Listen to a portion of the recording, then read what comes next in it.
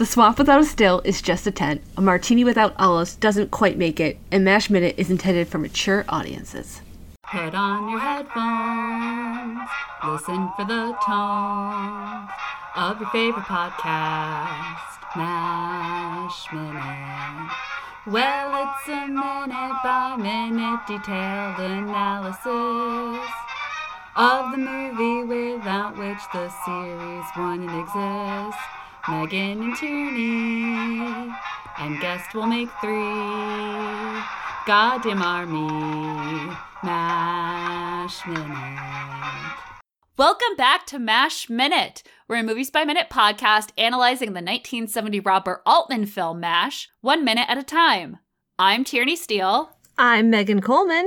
And I am sitting next to a guest. Woohoo! Hey, it's me, Chris Callahan. Hi, Chris! Hey. A returning guest. Yes. We've never done that before. What? Back. People do that? What? Yeah, we made it an hour and a half into the movie, and then it was like, oh, you need more MASH? I got you. Just down the hall. It's all good. So Chris rejoins us because today we're going to talk about minute 90, which starts with the PA announcer describing a movie while wounded are unloaded, and it ends with Mulcahy trying to help in the OR. All right, say this actor's name. Renee Auberjonois. Love the cat. There's like a hand motion that goes with it every Nice. single time and everything. Auberjonois. That's what I should have put as your guest photo. Sure, I'd like to see him trying to help out. Yes. So Chris was on before talking with Mike, but we were talking about golf and war and other things that we don't really know that much about. But you're a cradle Catholic, so you at least know that maybe you shouldn't answer a priest when he asks how your trip was. I screwed a kabuki dancer. It's not the greatest response. He's just like, all right, I'm out of here, so let's not continue this discussion. So it's too bad. And I did like the very beginning, trying to learn about this movie. Yes. Lieutenant and Punchy. Oh, yeah. So the names are Lieutenant, Punchy, Limey, Babyface, Doc, the Poet, Pretty Boy, and Slattery. Good combination. I wonder what's happening there. Is that like some kind of take on Snow White's dwarfs there, but the war movie version? Is there But something? I choose to believe it's still Doc and that Slattery is just a young John Slattery, whatever age he would have been in 1970. That's true, yeah. Oh, okay. That's the other thing. If we go by his character on Mad Men, John Slattery, he fought in World War II. Oh. So it's around age appropriate to be in some film, I guess. Figure that one out. I didn't think we were going to get a Mad Men reference today. Yeah. That's impressive. Slide it in there. The other announcement we get is a little bit and I just have to throw out there, I think if I'm remembering correctly, no, I am remembering correctly, Robert Altman loved the shot of them walking through the wounded with their golf Their golf fine outfits. race. Yeah. He just absolutely adored it. It was like, I'm not cutting any of this. Like, we will revel in every moment because it's my favorite thing. Like, this to him was MASH, basically. It seemed to connect well with also just thinking about I know the TV series always wanted to have at least one surgery scene in every episode. So to connect the sort of the silly frivolity to like, oh yeah, we have to do this too. So it's I love the shot of seeing the red golf stockings cut right into the OR. Just like, Oh, color symbolism. yeah. Ooh. Someone's been to the art museum. Learned so much. But the other announcement is a little bit more on Trapper's brand in this minute. It is that due to a possible camp infection, Arlene Chu's Hollywood Grill is now off limits. That is all. Now, they don't say anything about a possible camp. Maybe she got bed bugs. They're Ooh. impossible to get rid of. I'm sure that's it. Fumigation. Yeah, or food poisoning. I don't know. That's Right? worse. Now, Fred, now in the film earlier, do we get to see the grill at all, or is it only reference? We just get reference. Yeah. This Okay. reference is it. Yeah, we don't see it. It felt like Rosie's in the TV show. I was what thinking we get about to that. see. Yeah, I was Yeah. like, are Arlene and Rosie related, you think? They're cousins. Yeah. Well, and it's weird because I'm going off anecdotal, but I always thought Chu was a Japanese last name, I was but I thinking that didn't too, research yeah. it. Like, I've known a few people with that last name and they were Japanese, not Korean, but maybe she is Japanese, moved to Korea, and just, is making the best of bad timing for immigrating. So big choice there. Yeah. It's okay. Sometimes you move to another country and suddenly there's a war. But obviously she's a very resourceful woman. Yeah, and it's capitalizing on Hollywood. Yeah, Hey, smart. Yeah. Very unfortunate that she's off limits. Yeah, Rosie's Bar and Grill comes up a few times in the TV show, but there's a few really great later episodes, because it's mostly a later in the That's series true. thing. Yeah. There's an episode where they have to run it for a while that has a lot of classic moments. And then there's also, that's where Hawkeye buys Radar the knee-high. Oh. Where it's like a grape knee-high. He looks at the year. 1951. A very good year for grape. And then when Radar drinks it, that's when he says extra purpley. Oh, he's like, it's still got its fizz. I'm sorry. I'm just like recreating this scene in my head because I love it. Grape knee high is delicious. What can I say? So it's interesting seeing with Father Mulcahy again trying to help or just trying to be present, because obviously I think he wants to be ready to assist if something goes way off the rails, I guess. And I will say, Hawkeye's very amused by Trapper's answer. They're buddies. Yeah. But yeah, I like that Mulcahy just is like, I'm just gonna move on. Yeah. Yep. And you would think in most cases, like I could imagine many hospitals, if someone's about to go into surgery, that's when the priest might meet with them just to, just in case, do some, last rites potentially or things. But obviously in this situation in a war zone, they bring the bodies right in and you just have to jump right in. So I guess it makes sense that he'd be right in the middle of the floor. I was a little confused. I don't know much about surgery, so I can't follow exactly what each doctor is doing, but I have some questions based on the closed captioning. Is it okay if I make us think about that before we get to Mulcahy, since he goes into the next minute as well? Oh, yes, yeah.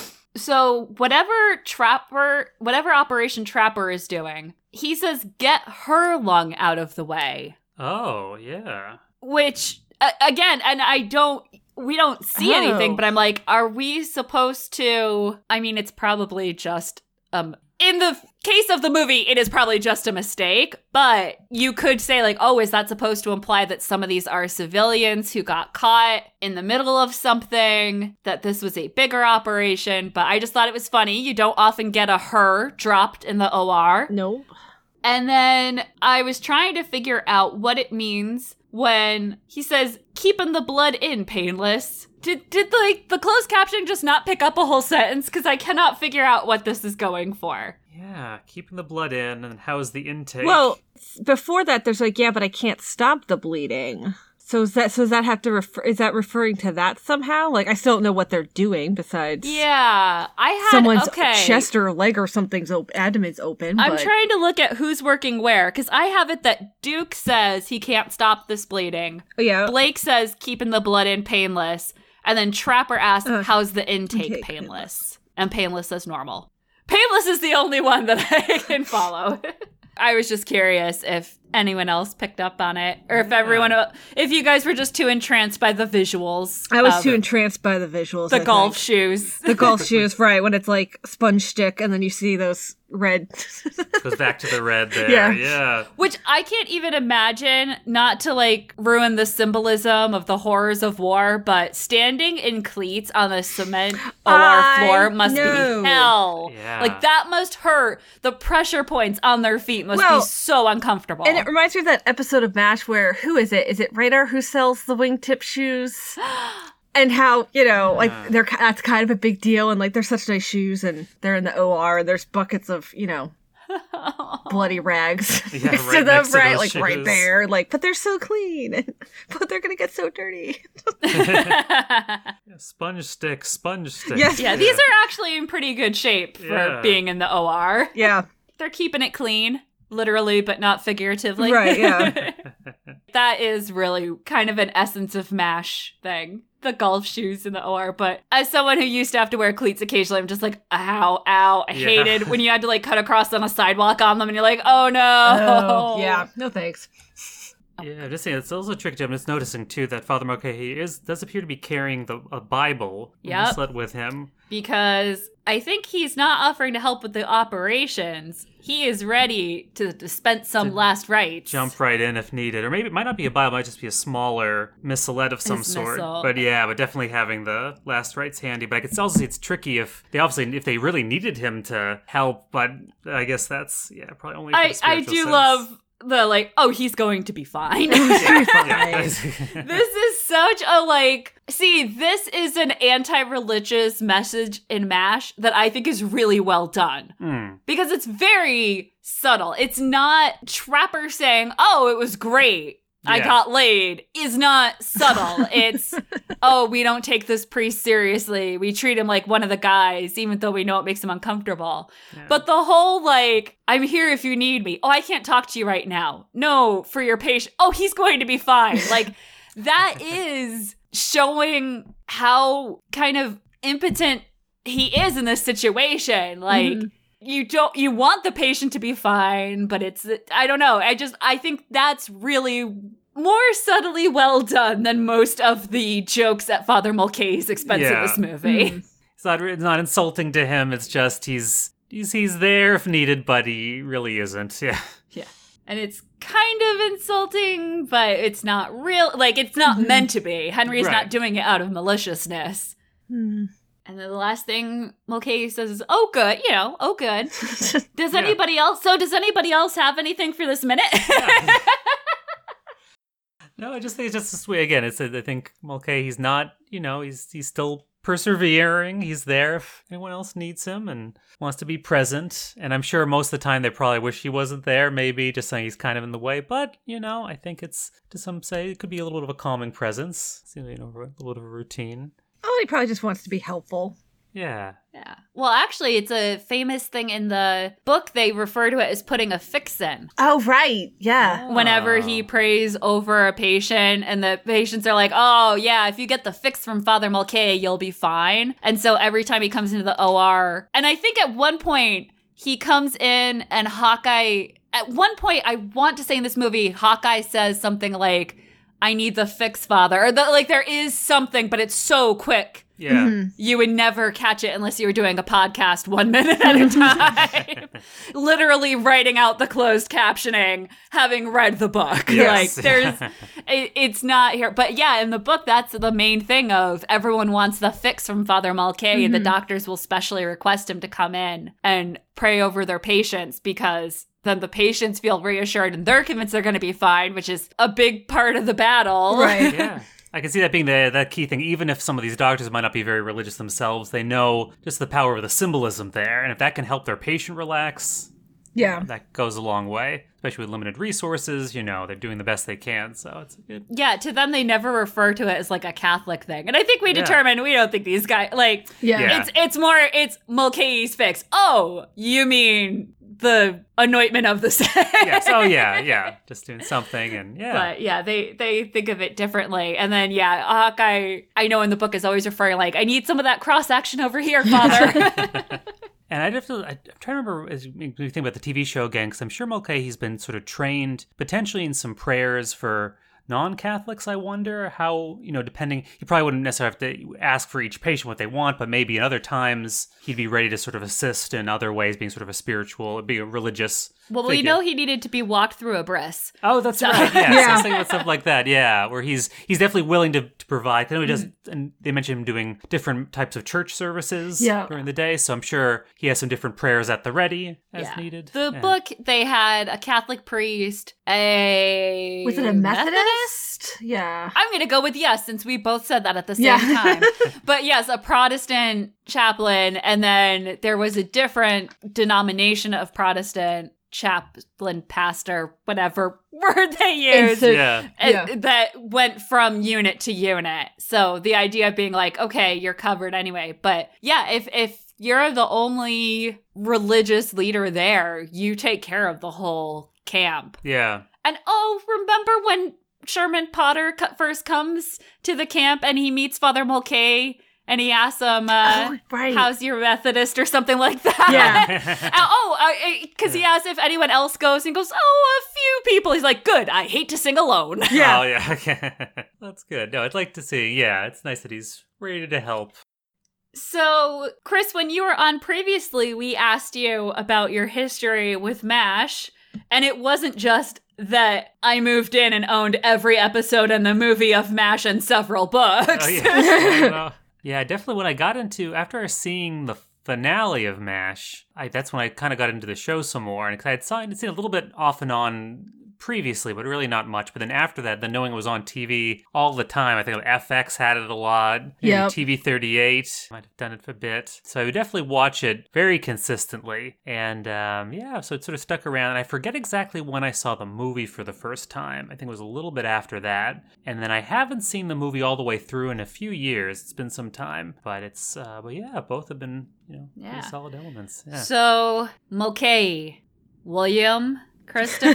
That's true. Or Renee Auberjonois? It's tough just because obviously the longevity of William Christopher really, so much of the TV series, really defines those characters. But when you get Renee in there, and I think they made a good choice because it seemed, I think, wasn't in the pilot of MASH, they had the person playing Mulcahy probably was someone else. who looked a little bit more like Auberjonois. Yeah. So I'm glad they decided to just go off in a different direction. You can't replicate.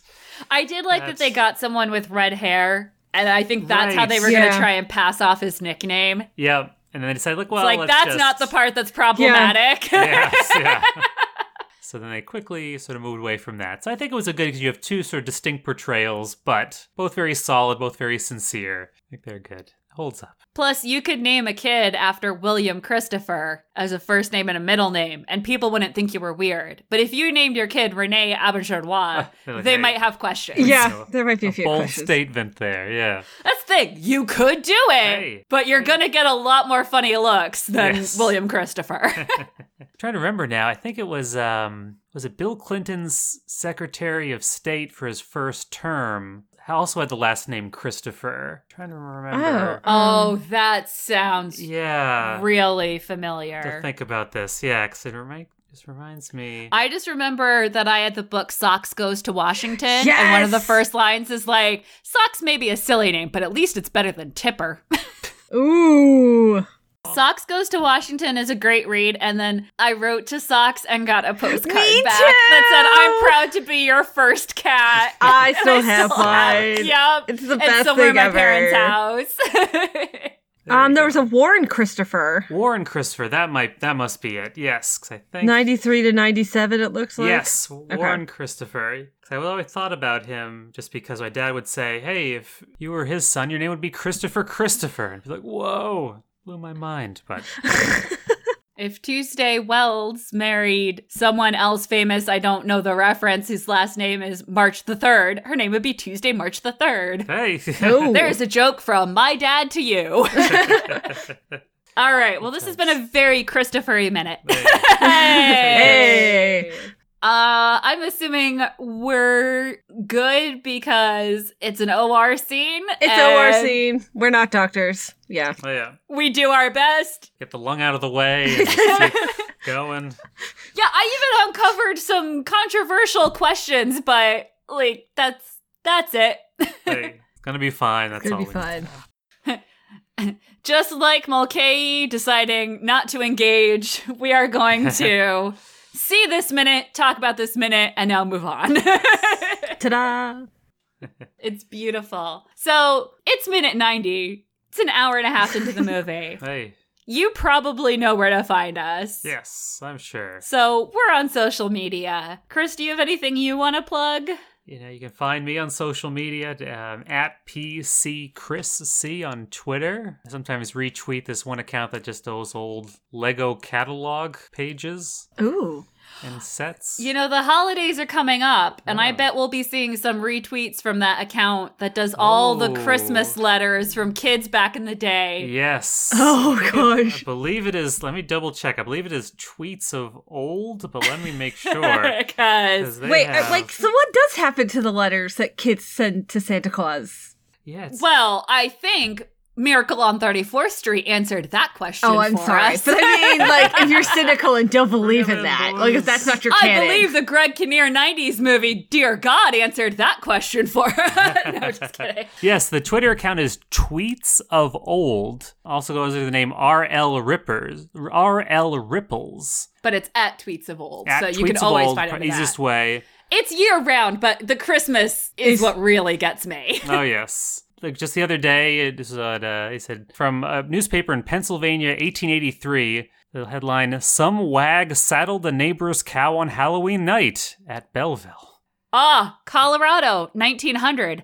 Sheriff Wallace had his bear out for exercise this morning. So yeah, that's a nice plug Yes, for the... pretty good. Tweets of Old, Leslie, Idaho, 1907. "Tonight is Halloween, and the things the small boy has planned to do are something terrible. Tomorrow morning is going to apt to see the town turned upside down." Oh, the small boy has planned something terrible.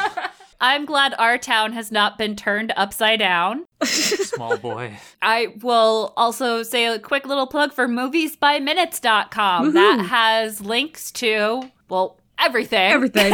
all things that have been completed, all things that are ongoing. It just keeps growing and growing. It started out with, well, there were a few, but really Star Wars Minute, and now it's over 100, and who even knows by the time this comes out. So, all right. Well, and that's the good news, but I hope you will come back tomorrow. Yeah. Everyone stand up.